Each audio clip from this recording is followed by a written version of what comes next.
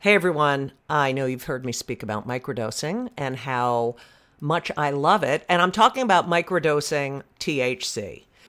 I love it. And that's why I love our sponsor, microdose.com.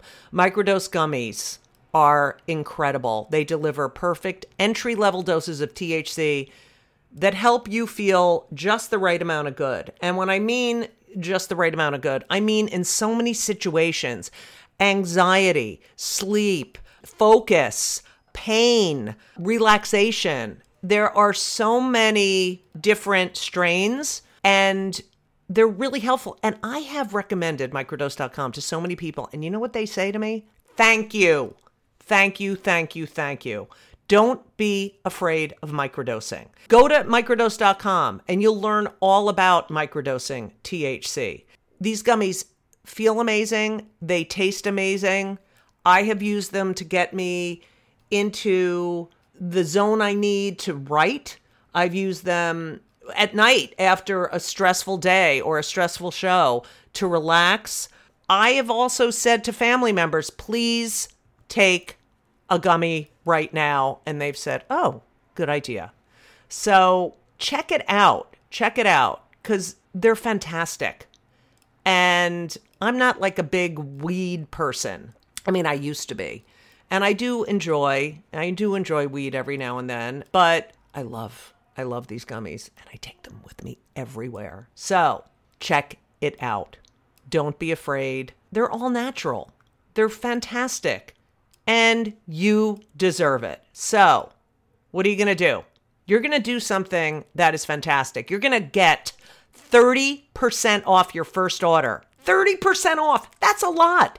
Plus free shipping today at microdose.com. Use promo code JudyGold, JUDYGOLD. It's available nationwide. They deliver it to your door. That is microdose.com, promo code JudyGold for 30% off and free shipping. Do it. Go to microdose.com, promo code JudyGold. You deserve it. You deserve it. And you know what else? You're welcome.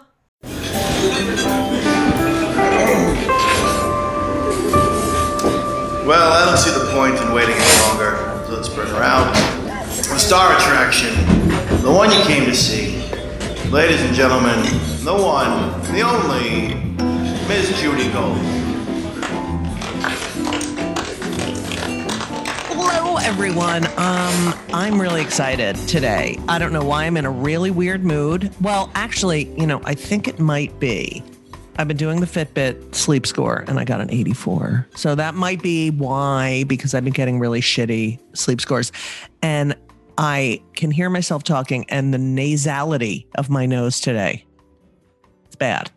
And that's why we have Erica Rhodes here today to talk about. No, I'm kidding. I'm so excited. Erica Rhodes is here. Erica has, I'm sure if you're a comedy fan, you know Erica because she has specials on networks. The most recent one is on Amazon Prime. It's called La Vie en Rhodes. La Vie en Rhodes. And as you know, I'm French. So, but Erica, welcome to the podcast. I am very thrilled to have you here. I don't have a lot of, and I consider you a younger person. I find some people do not have a story. I mean, they do have a story. Everyone has a story, but I'm just saying, I do a lot of research and your life is fascinating. So I'm thrilled to have you here. I don't know if you've ever heard the podcast or know anything about it, but I do a lot of research. Sounds like it. Oh, yeah. Your homework. Some people don't do their homework. They just get up. Oh, please. You know what? You know why I do this? First of all, this is a labor of love because I make $0. No, this is a labor of love. And I have been doing this for so long, in the business. The feeling when you're being interviewed and they haven't done their homework, it's humiliating, isn't it? Yeah, a little bit. Yeah. I mean, it's just like, don't ask me how I started doing stand-up. Just don't ask me that. Who I think is funny. It's just lazy. These are the other questions. when they ask you like, what can people expect from your show? I don't know. I'm going to take a shit on the fucking stage and they're going to clean it up. Like, it's so annoying. Don't you get that in your interview? Yeah, those are the 3 questions you get the most. And How it's do you start? Who do you think's funny? And what are your jokes? Right. What can you expect? Because what can people expect? Because I don't want to do my job. So it's really bad when you do radio, when you go to a radio station and they're like, know who you are. Yeah. And they have a sheet and it's like, they didn't look at the fucking sheet or do any of their their preparation for whatever. Anyway, Erica Rhodes is a fascinating human being. She is the sister of Hillary and the daughter of Dean and Christina. Wow. And her grandfather was a Jew. Good night, everybody. Take care.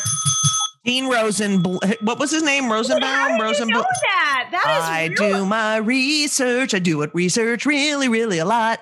That's impressive. Yeah, my dad's dad. Was a Rosenblum. Rosenblum, yes. So my last name would have been Rosenblum. But the grandfather said, listen, they don't love the Jews. Let me change it to Rhodes. No one will know. And I'll marry a goy. And that's it. So he was a pot and pan sales guy. He was trying to sell pots and pans. And he was like, I'm not doing a very good job selling it. So then he changed his name to Rhodes. And he still sucked. Yeah, my dad was like, I think he was just a bad sales guy. That's so funny. I read that in an article. We were like, I think he was just a bad salesman. Yeah. It had nothing to do with his last name. There's a lot of really cool people that come out of Newton, Massachusetts. It's that town. I know people in my personal life from there, but it's like, it really, is it the school system? Look at the people. A weird outlier. Yeah. Did you ever read that book Outliers by Gladwell? It's like one of those weird pockets where it's just a lot of funny people live there. I know. It's incredible.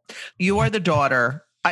First of all, I have to say, I find your mother fascinating. Your mother, and your father. So your father was a clarinetist and he, God rest his soul, and he had MS and he had to give up the clarinet, which was also my instrument in college. Oh. But I'm sure it wasn't nearly.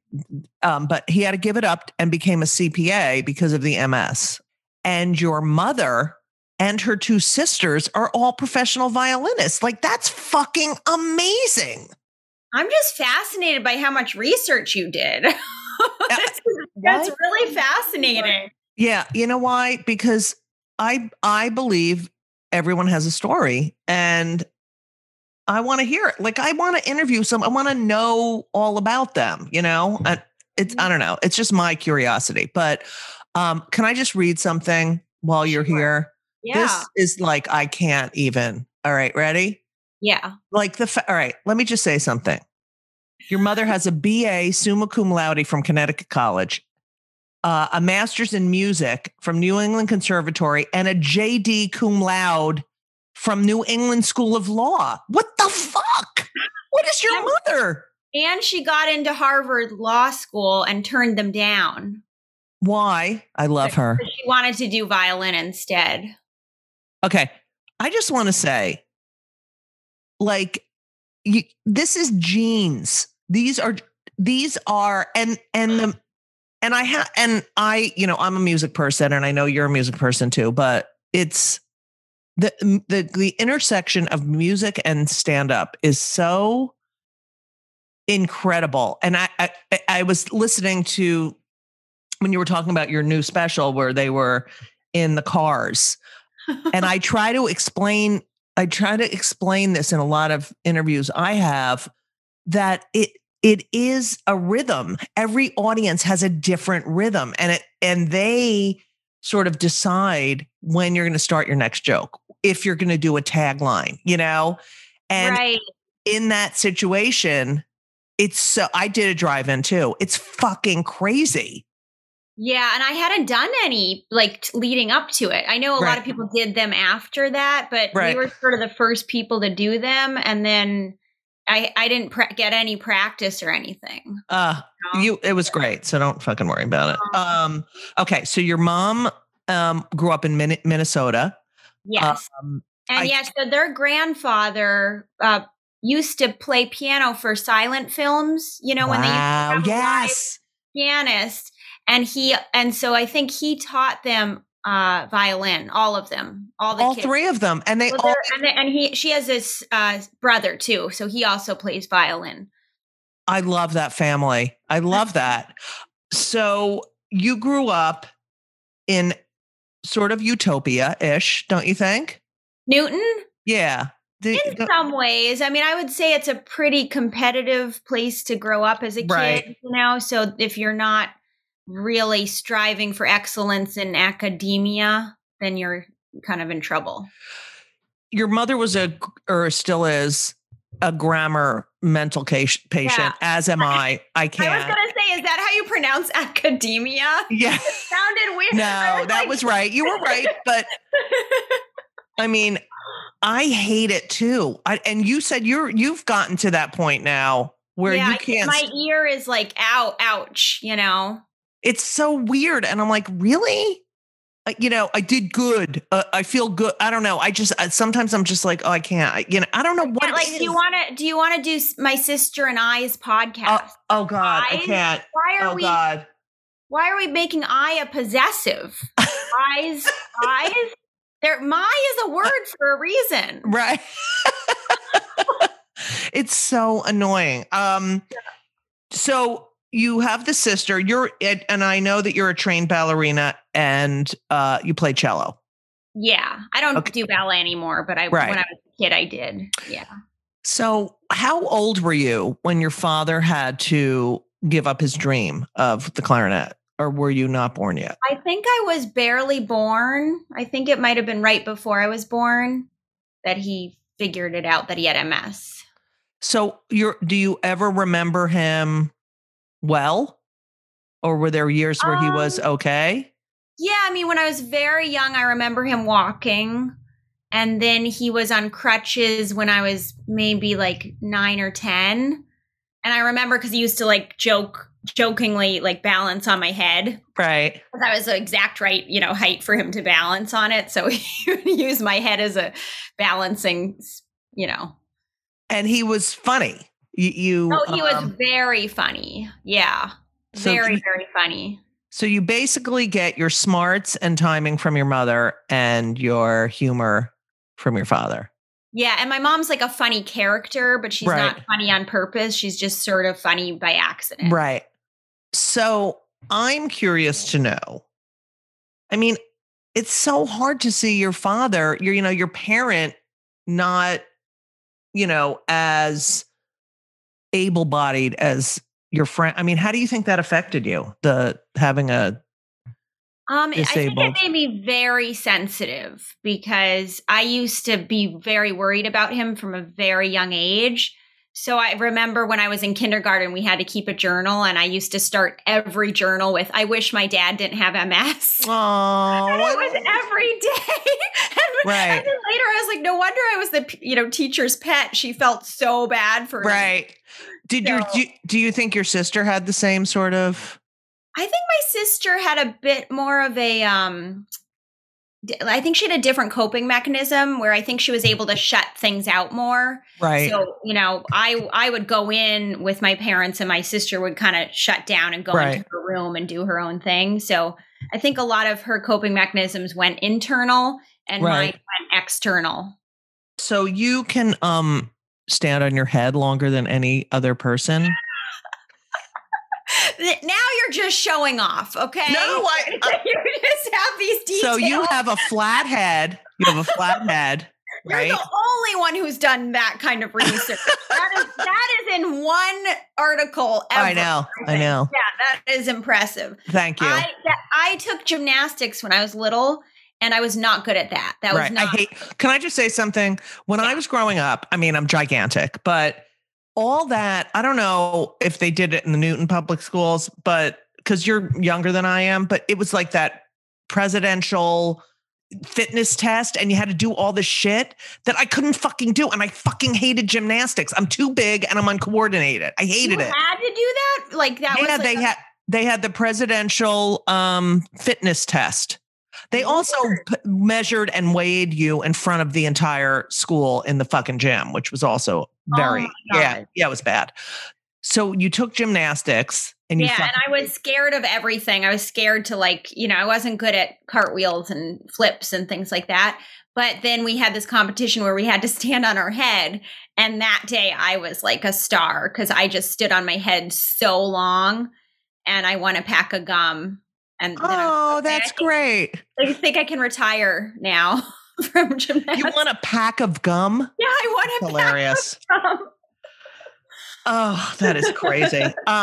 So as a kid, before you get this gig with Garrison Keillor, is everything just normal? Do you feel like you have like an exceptional family because your mother is like, what the fuck? And your father, like, is it like reading about your parents is like, that's like where I grew up, it'd be like, wow, they're so like he's a clarinetist and she, like she's a violinist and lawyer and were you exceptional? I think I did feel a little pressure to do something really well. Right. And so I was sort of a natural performer because my mom noticed that I would just perform wherever I was. Like I was very outgoing with strangers. Right. But then I was very shy at the same time. So I had this weird sort of, conflicting personality.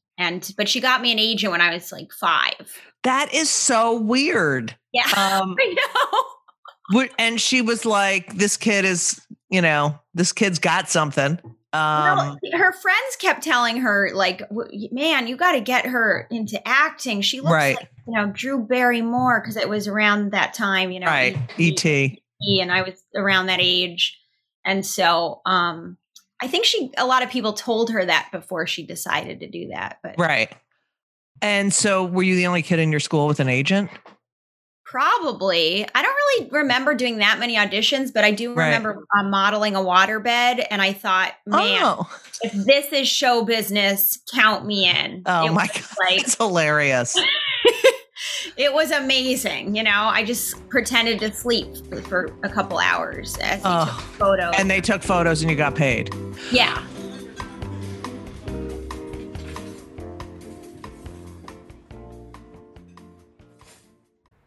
Hey everyone, did you know that Fast Growing Trees is the biggest online nursery in the United States with more than 10,000 different kinds of plants and over 2 million happy customers in the United States? And I'm one of them. You're listening to one of them. Fast Growing Trees has everything you could possibly want, like fruit trees, palm trees, evergreens, house plants, and so much more. Whatever you're interested in, they have it for you. Find the perfect fit for your climate and your space. Fast Growing Trees makes it easy to order online, and your plants are shipped directly to your door in 1 to 2 days. And along with their 30-day Alive and Thrive guarantee, they offer free plant consultation forever. Forever. I just want you to know that I just got off a plane and I walked in my apartment. What was the first thing I did? Is I came in and said hi to Avi, my fig tree. I'm telling you, and I have Yael, which is another plant, but Fast Growing Trees has changed my atmosphere here in my apartment. You don't need a lot of space, but they do have, they have stuff for outdoor spaces.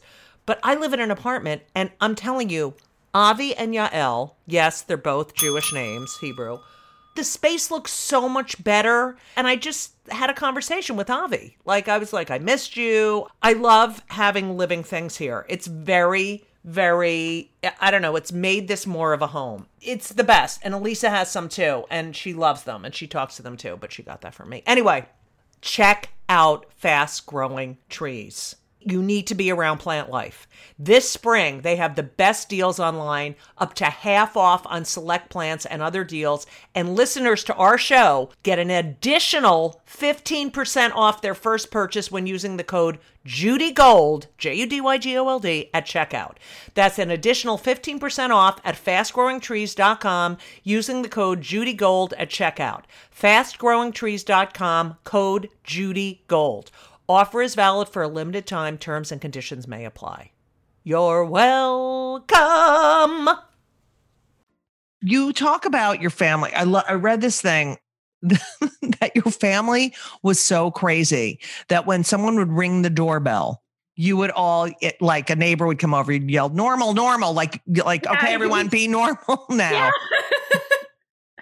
Yeah, we were just eccentric. I don't remember exactly what we'd be doing, but we were all a little bit weird. So we just had this saying where we'd be like, normal, like people are coming over. You know? Right.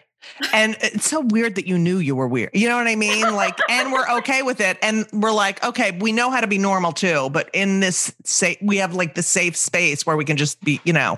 We didn't have because I wouldn't say we had a traditional family thing. Like, we didn't have like family dinners. It was always sort of each man for himself. It was really, it was like eat when you want, eat what you want. There weren't a lot of rules. We didn't have a bedtime. We didn't really have to do anything, you know. Yeah. So it was that is mental. I would think, you know, I think of musicians especially as so disciplined and, you know, because you have to practice and you know, and but really, you had no dinner. You didn't have like I grew up where it was every night, 6 p.m. We all sat down for dinner and we're miserable for half an hour. And then we all went and did our own shit. But there was no structure whatsoever. Not a lot of structure because my mom would work at night. So she'd, right. She was in the symphony. And then she would come home and I remember it would be this like excitement, like, oh, mom's back. And then it would be like 10 p.m. and we'd all be snacking and hanging out. I love that. That's, I've said this before on the podcast that when my kids were little and my ex was like, you know, every time you come home and they wake up and Joan Rivers, God rest her soul, I love you, Joan, said, you know, it doesn't matter what time you spend time with them. It matters that you spend time with them. That's true. I remember waking up one day, like in the middle of the night, and there was a huge Pink Panther in my bed. And she had gone ski balling with all of her musician friends and won 2 of those gigantic Pink Panthers and put them in my sister and I love that. Yeah. Did you have a hard time getting up for school in the morning or anything? Or probably, yeah. You know. I remember having weird things in the morning where I would wake up, shower, and then go back to sleep for an hour, which now is probably why I'm not a morning person. So, all right, you're 10 years old. Your mom asks Garrison Keillor from Prairie Home Companion. Yeah. Prairie Home. She asks him to do a benefit for their orchestra because they come from the same hometown in Minnesota. Yeah. And he does this benefit. He says yes. Mm-hmm. And you're out to dinner or something. You're at a restaurant and he hears you speak, which is one of your, you know, very original, incredible characteristics that will get you work, even though it's your voice. And he says, will you do Prairie Home Companion? Is that how it happened? Plus your mother said, oh my God, my sister is perfect for you. And he ends up marrying your aunt. Is this correct? Okay. That's all true. Yeah. It happened over sort of a gradual time period, but the next day that after I met him, he asked me to do the show. So I was doing it at like age 10. Age 10, you're doing this huge fucking show and you're playing his conscience, right? Yeah. And I love the way you talk about how, because this is so true, how you didn't care because you didn't know. You know? Yes. I'm still trying to get back to that point of like just that effortless being funny without trying to be funny. Right. You know? Erica, I'm going to tell you right now. And because I really have this down that I really want to talk about every decade of life, because I have always done bits about what happens in your 20s, what happens in your 30s, what happens. it's going to come back, but it's going to come back in about 20 years. And you're going to be like, I don't fucking give a shit, but it doesn't matter. You know, I want it to come sooner than that though. Maybe it will. I mean, you're not me. I mean, I hit 50 and I was just like, ugh, fuck you. You know, like you just don't care anymore. So I look forward to that. So you're 10 and do you have any idea that this is like this cult? No, I had no clue what it was. I was into ballet. That's all I cared about was ballet, everything. And, you know, I wasn't scared of live audiences. So I don't remember feeling nervous or anything. I just remember they had to give me this box to stand on because the microphone was too high for me. Right. I never had to do that. Even at my bat mitzvah, let me tell you something. Every kid at their bar and bat mitzvah had to stand on a thing on the bima. And this is the Jew bell, by the way. So what is that? It's the Jew bell. Oh, like you're being Jewish. No, like anything. If we talk about anything remotely Jewish, they get a ring. Okay. So I'm standing on the bima like your father. Right. Okay. Yeah. So I'm standing on the bima and I'm taller than the rabbi. I was like, yeah. So you had to stand on the box and just do this thing. And then what happened afterwards? Were your parents there? Like, was it like, no, my aunt was there because he was dating my aunt. So she was with me. And then I met Allison Janney too, because she was and Meryl Streep. Wait, Allison Janney, Meryl Streep, and Martin Sheen. So what happened? The first show was Allison Janney. And you know, kids don't know, well, she wasn't famous yet, but kids also don't know who anyone is. But I got a very good vibe from her as a kid. I thought she was really cool. Oh, she is the coolest. Yeah, I thought she was the best. When you met Meryl Streep, did you know, oh my God, this is Meryl Streep? Yeah, because I was in my 20s by then. Okay. Can we, we're not even there yet on my list of things we're talking about. Okay. What the fuck? Like I met her once when I did Shakespeare in the Park and it's like, and she's tiny. She's fucking tiny. Yeah. And just exactly what you would think, right? She was really nice. She was very nervous because she wasn't really used to live radio. Right. You know, and you don't get to do a second take or anything. Right. And Garrison edits on the fly. So he edits like an hour before the show and then he edits during the show. Right. So she was freaking out because he had made all these cuts and edits and she's like, I don't know what to do. He's editing everything. Isn't it funny?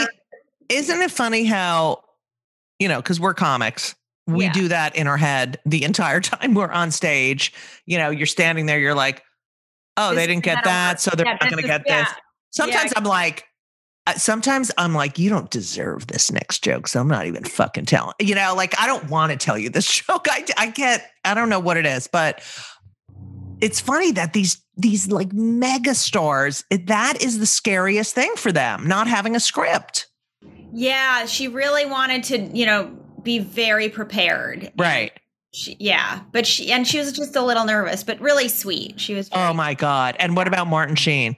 Really nice. Yeah, I did it twice with Martin Sheen. So I, you know, talked to him a little more than Meryl Streep. But I can't believe your fucking life. All right. So anyway, you're doing whatchamacall. Oh, and Garrison came to see you in the Nutcracker, I read. Yeah, that was when he met me. Right. Yeah, for the first time. As a ballerina. Now you also, I read, went to music camp in Maine. Is that correct? Yeah. Yeah. That's right. With a rabbi. Thank you. What was the name? I went to music camp too. What was the name of your music camp? It was called New England Music Camp. Oh, and did you enjoy it? I loved it. And I wanted to go to water camp that year. I had decided I'm going to water camp. And my mom humored me and she said, okay, let's talk about water camp. And she even had the guy come over and talk about water camp. And then afterwards, my mom said, but honey, can you swim? And I was like, not really, but I want to just go. I pictured it like water slides. I thought there was a bunch of water slides and you were just playing in water all day. So I didn't realize like water camp meant swimming. Do you think she planned that whole fucking thing out? Probably. Yeah. I love her. Yeah. Okay. And then she's like, what about music camp? So I went to music camp. And you did cello. And did you like music camp? I loved Oh it. yeah, we already discussed that. You loved it. I fell in love the first time in music camp. Really? Yeah, with a French flautist. No. And his name was Alexis Llewellyn. And he was bipolar and he was very emo, like, oh my God, that's so perfect. Angsty. He like swore like nonstop. And he was like, I was madly in love with him. Was he French? Was he from France? Yeah, he was from France. And did you guys make out or anything? We kissed, but I was like too scared to do anything else. Like we kissed and then I went back to the cabin and they were like, was it a French kiss? We were 15 and I was like, well, he's French. Yeah, you fucking asshole. Wait, so was he a good flutist? Yeah, he was flautist. Good. Yeah, he was a good flautist and he was my music teacher said you don't play the flout, so you play the flute. That's what my music teacher said, but some people say I heard my mom say both, so maybe both is acceptable. Okay. So he was really good. Yeah, I mean, have you looked him up since? Have you looked him up? I haven't, but afterwards I wrote him letters for like a year and I never heard back from him. Fuck him. I know. Fuck that fucking French fuck. And then I heard that he threw the flute out the window. No way. A moment of rage. Yeah. Oh, I hate him. He can go fuck himself. But I was in love, man. So that was your first big love affair? Yeah, love affair. Which you talk about how you're not good with you tend to get very attached, very okay. Well, just to the wrong people. Yeah. Okay. So this gig with Garrison, how often is it? Does it wasn't shit? It wasn't like every week. I wasn't a regular on it, so it was sort of whenever he decided. Right. So I think when I was 10, I did it a bunch of times, and then a couple of years might have gone by, and then I did it a few more times, and so it was sort of random. Did you fly to Minnesota to do it? It was all over the country, so I think I did it in at Tanglewood and Massachusetts a couple times, and then I did Minnesota. We once did a tour, so we did like southern tour. That's so fun. Did your who came with you? Your aunt? I think my aunt, yeah. Wow, that's fun. Yeah. And then was your sister jealous? I don't really think so. She was sort of on her own path, most of the time. Mm-hmm. All right, very healthy emotionally. Okay, so were you like number one in your class in high school? No. No, I was a bit of a rebel. Really? Yeah. And your mother, not in a typical way, in a way that I just wanted to focus on what I liked, and I didn't see the point of anything else. I feel the same way. I still feel the same way. Now that I'm older, I'm like, ugh, I don't want to do anything I don't want to do. You know what I mean? Same. It's just like, no, I'm not here for that long, and I don't fucking want to waste my time. Exactly. And I have ADHD, right? I think I do too, actually. That's why the way your brain is working, I'm like, oh, this is like good. Yes, this is how my brain works. Otherwise, I get really bored. I get pissed off. Yeah. Like if I have planned everything out, right? Like, okay, I'm going on a hike, or I'm just making this up. Okay.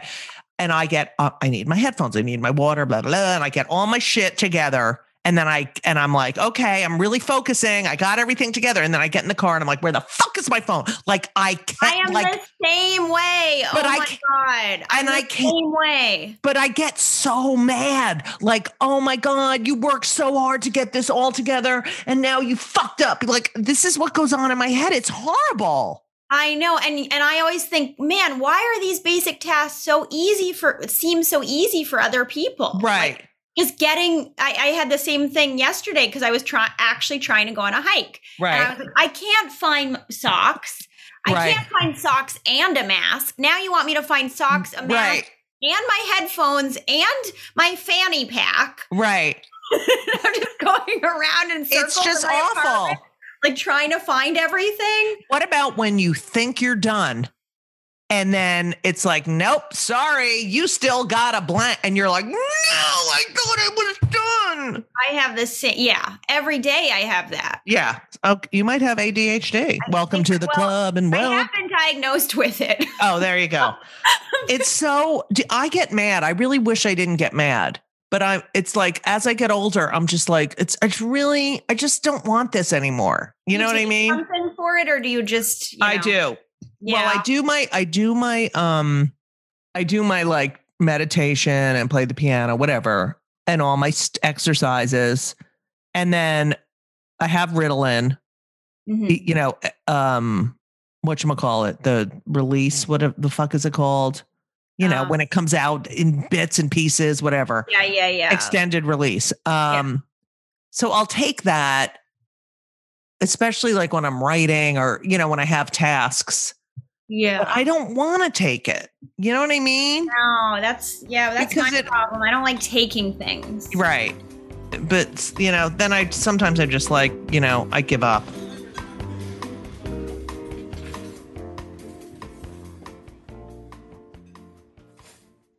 Hey everyone, you know what I just did? I tore, I poured, and I enjoyed a packet of Liquid IV.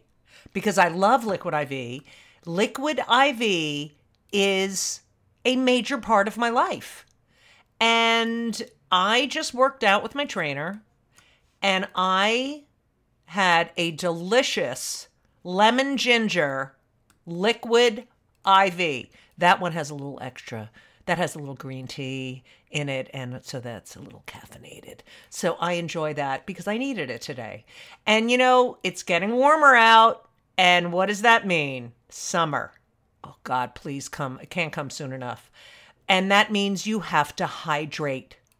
And that's what Liquid IV does. It hydrates you with benefits like electrolytes, vitamins, and clinically tested nutrients. And it has 3 times the electrolytes of the leading sports drink, plus 8 vitamins and nutrients in one little stick. And that's why Liquid IV is the #1 powered hydration brand in America. Okay? And I love it. I use it every day.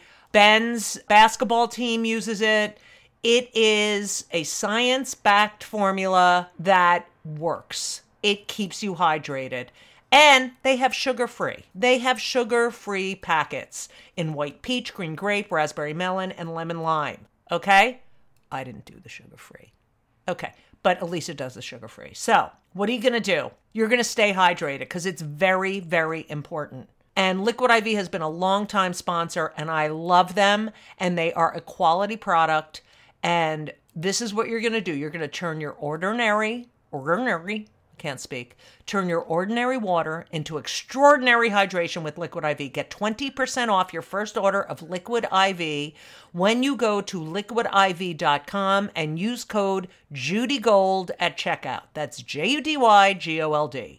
That's 20% off your first order when you shop Better Hydration today using promo code JudyGold, JUDYGOLD, can't even say my name, at liquidiv.com. Got it? You're welcome.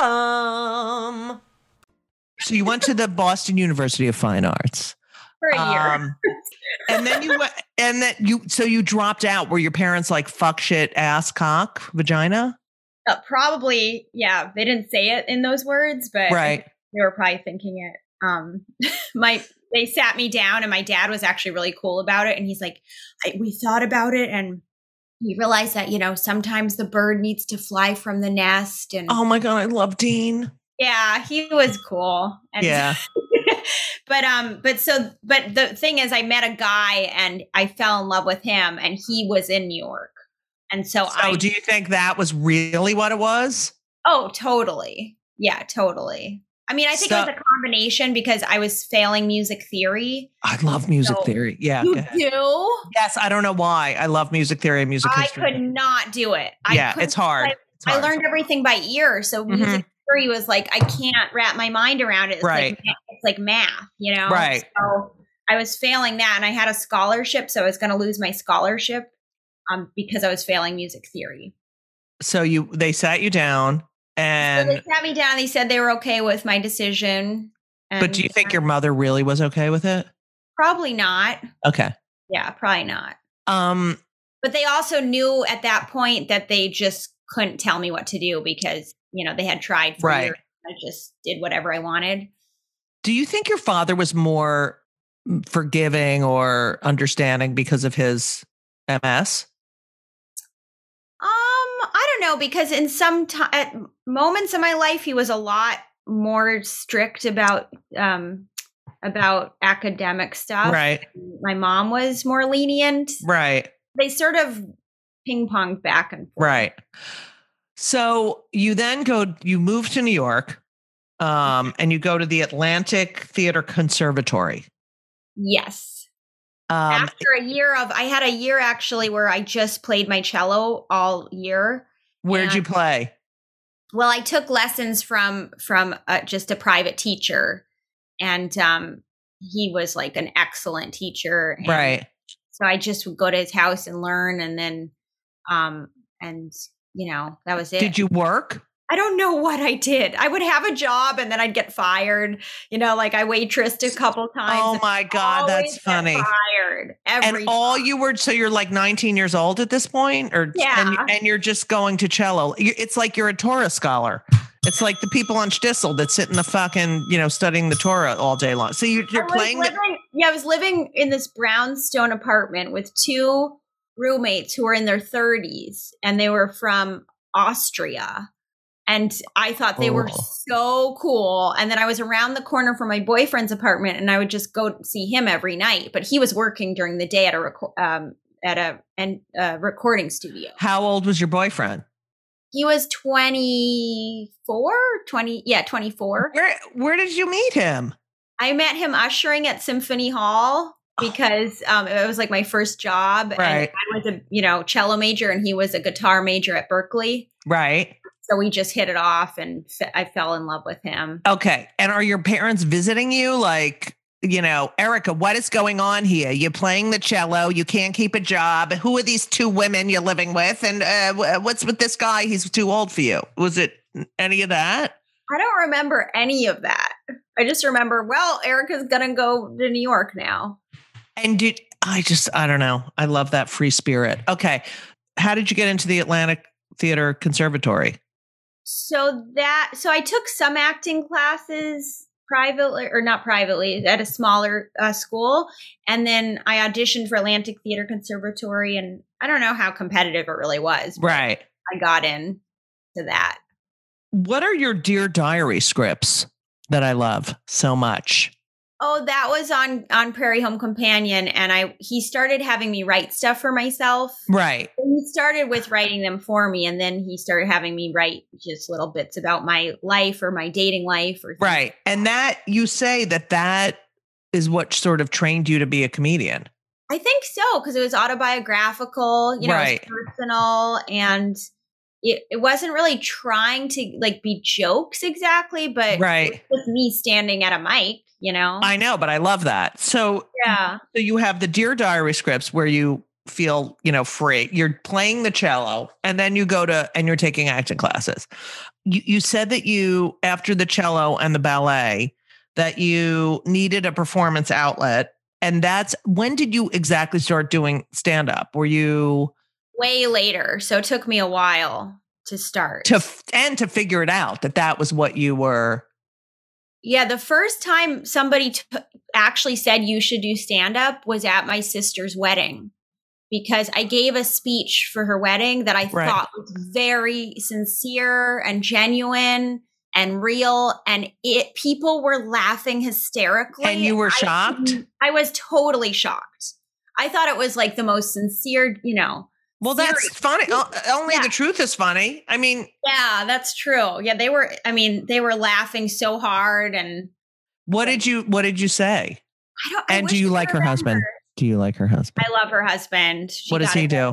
He's a bass player. A stand-up bass player. I don't know why I said stand-up bass player. But wait, so she went with a musician. I love this family. Yeah. Did your father like him? Through my mom, because he was playing in the Pops. And wow, and the Boston Pops. Your mom is fucking incredible. Yeah. So did your father like him? Yeah. Oh, yeah. all right. That's good. He called my dad and asked for his permission. And my dad was like, it's not the 1800s, George. I love that. He liked that. Yeah. How long is the conservatory portion? And who were these women from Austria? And are they, where were their, who are they and where were their grandparents during the Holocaust? That's what I want to know. Okay. They were teachers, but I don't really remember much more beyond that. I just thought they were so cool because they were like, you know, they were older, they were doing their own thing. And I just. Did they talk like this? Yeah. Did they have the accents and they were like really sexy and like dressed really well and went out every night and smoked cigarettes. How did you find them? Did you go to like a Craigslist? You know, back in the day, you just find Craigslist things. And all right. So how long are you with this guy and how long are you in the Atlantic Theater Conservatory? I think it was a 2.5 year program and I was with him for maybe 3 years. Really? And you never moved in with him? He did. Yeah, we moved to the Upper West Side. So I had it in my head. I was going to go to the Wait, is that where you live? Yes. And it's all Jews. Yeah. And I've lived in the same apartment building since 1989. Okay. Whoa. Yep. In the same apartment, actually. You know where Seaman Place is? It's past Columbia University. Yes. All the way up. Yes. So we used to live, we moved in over there. Okay. And how long did you live together? For like a year, maybe. Who broke up with who? I sort of ended it. Yeah. See, the fact that you like fall madly in love quickly and the fact that you're able to end it, like, how did you end it? I think it was an age thing. I think it was, I just felt too young. Like he was probably the best guy I've dated. Right. And we're still really good friends. And he's a good person and funny and like creative. He's a documentary filmmaker. And yeah, is he married now? He is. He got married, he got divorced, and now he's with someone. I don't know if they officially. Okay, and he's not good for you. I don't want him to. Too many relationships. So was that hard for you? That's a big thing to break up and move. Did you move out? I moved out. Yeah. I was going through a phase of just, I was sort of a loose cannon, like doing whatever I wanted whenever I decided to do it. So, yeah. So I moved out, but then we were kind of still seeing each other, but then I met some other boy and I was really into him. So and is that person still in your life as well? No. Okay, great. Okay. The last time I saw him, I was using his printer before I moved to LA. I was like, can I use your printer? And I used his printer and that was the end of that. Thanks a lot. It. And he was like, can you do it? Can you hurry up? I've got work in the morning. And that was it. That was it. Yeah. Okay, that's great. So, do you start auditioning? Do you have an agent? Like, how does this whole, I know that you had you say that you bombed an audition for Parks and Rec, but they say you actually didn't bomb. But what's your life like now? You're going to this conservatory. Is it full time?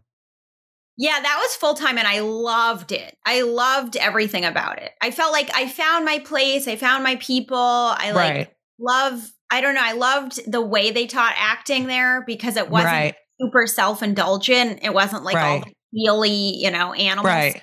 It was just like, David Mamet's school. So so you just say the words, say the words, stand there and say the words. And that's it, So I kind of like my friend Karen Kohlhaas taught there. She was my teacher. Oh, she was? I love Karen. Oh my God. So Karen really was like obsessed with getting my voice lower. Really? Yeah, I'm going to talk to her. She had me do St. Joan, Right. Like a man. She was like, just do the whole thing. No way. Did you do it? I did. And I was sobbing, like it got, to my emotional center and I was like sobbing. And she was an amazing teacher. And we still, message back and forth once in a while. Oh my God. So I did 25 Questions for a Jewish Mother, which was my first off-Broadway show. And she directed it. Ding dong. And we've been friends ever since. And we just did it at the Cherry Lane in 2019, and she came back to direct it too. She's great. I love it. She was one of my favorite all-time teachers. She's hilarious. She's hilarious. Yeah. She's just and she had this sort of quiet way of teaching where you just lean in and you're right. Like, what are you gonna say? You know? Right. Yeah, she's great. Oh, that's so cool. Will you tell her hi? I will. She just texted me yesterday or the day before. Can you audition because a lot of places you can't audition while you're still at the conservatory. Is that correct? Yeah, I don't remember auditioning outside for anything. Right. Until I was done. Okay, so you're done.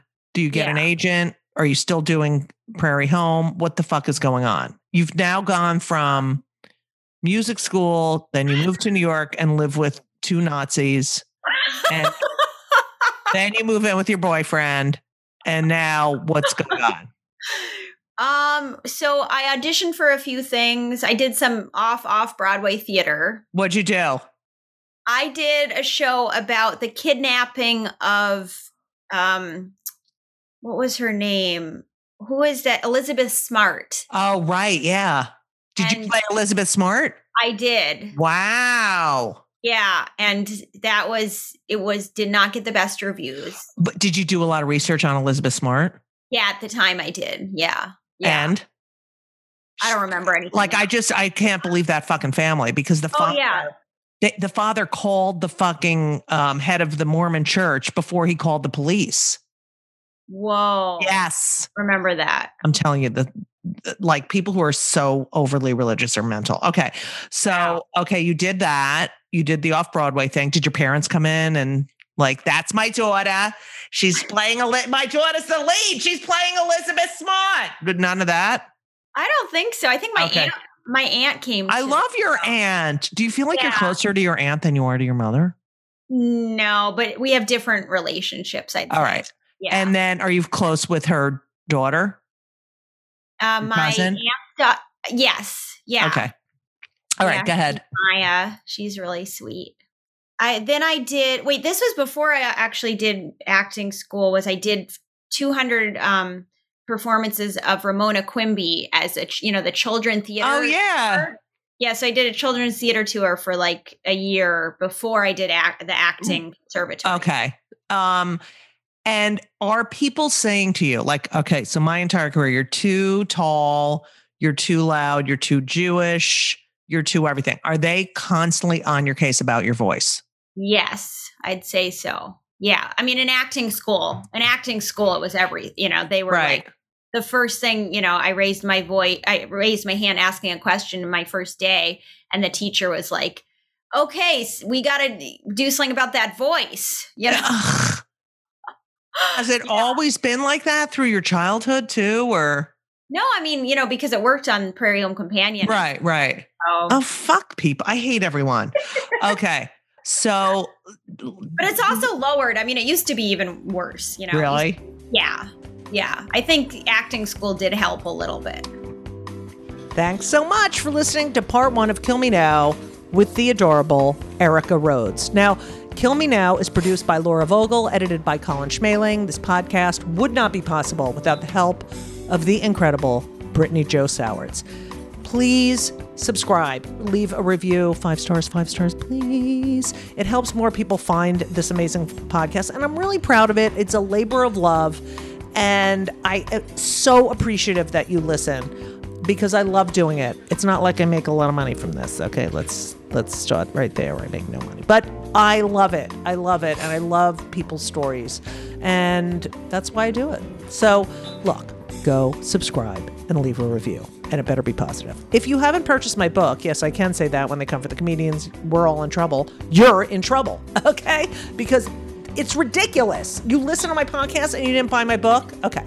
So that's that. I'm also, if you get Hulu, please watch Hysterical. It's an incredible documentary. It came out a few weeks ago, 3 weeks ago, I think, about what it's like to be a woman in the stand-up comedy industry, a female comic. It's really great, and I'm so proud to be in it. And you'll recognize a lot of the people in there because they've been on my show here called Kill Me Now. So there you go. Go to my website, judygold.com, There's links for my book. There's information about me. Follow me on Twitter and Instagram for all upcoming virtual, live. Hopefully I won't be doing a lot of virtual events because I can't fucking take it anymore.